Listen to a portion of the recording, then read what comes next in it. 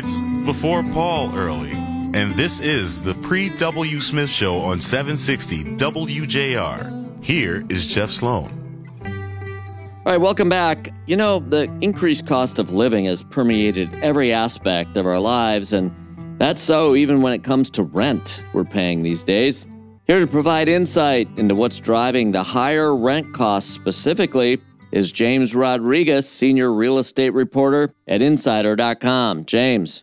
Sure. You know, in big cities, we saw rents fall dramatically at the beginning of the pandemic. And, you know, there were even questions of whether big cities would survive in the same way, whether people would still want to rent out tiny apartments in expensive markets like New York City or Chicago, San Francisco, Seattle. And we did see a pandemic exodus. You know, we saw these urban centers, you know, empty out to a certain extent, and the suburbs really attracted tons of population. We saw people abandoning apartments and moving to homes in the suburbs.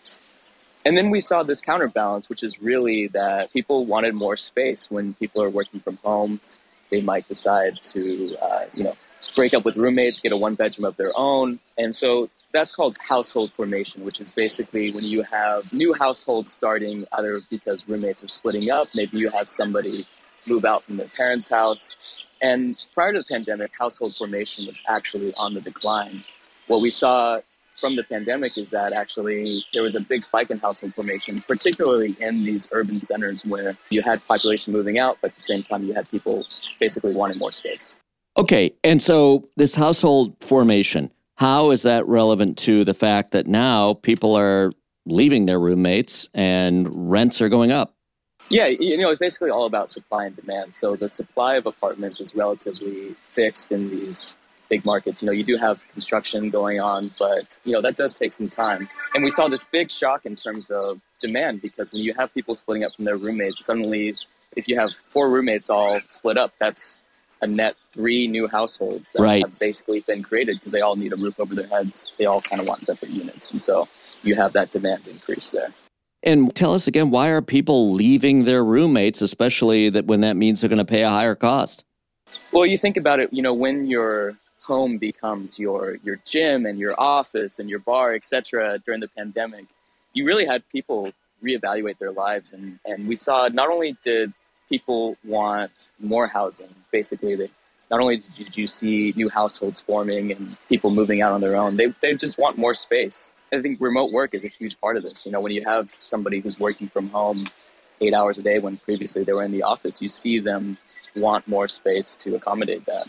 Right. I mean, it used to be that you would think of where you lived, especially in an urban center, as just kind of where you dropped your stuff at the end of the day, maybe caught a little TV or whatever it may be. You sleep and you start the day again the next day and you're out for most of the day. But now that people, as you say, have had, you know, through the pandemic, the need for being in their homes, and then beyond the need, just kind of getting used to all of the things that they do in their homes these days, beyond just sleeping and getting dressed in the morning and heading off for the day. You now have people, as you say, actually doing their work there in many cases, perhaps exercising there and so on. And so that's driving this kind of desire to be on their own. That then, in this classic supply and demand dynamic, creates this higher demand for a relatively fixed supply of apartments available, and up goes the price.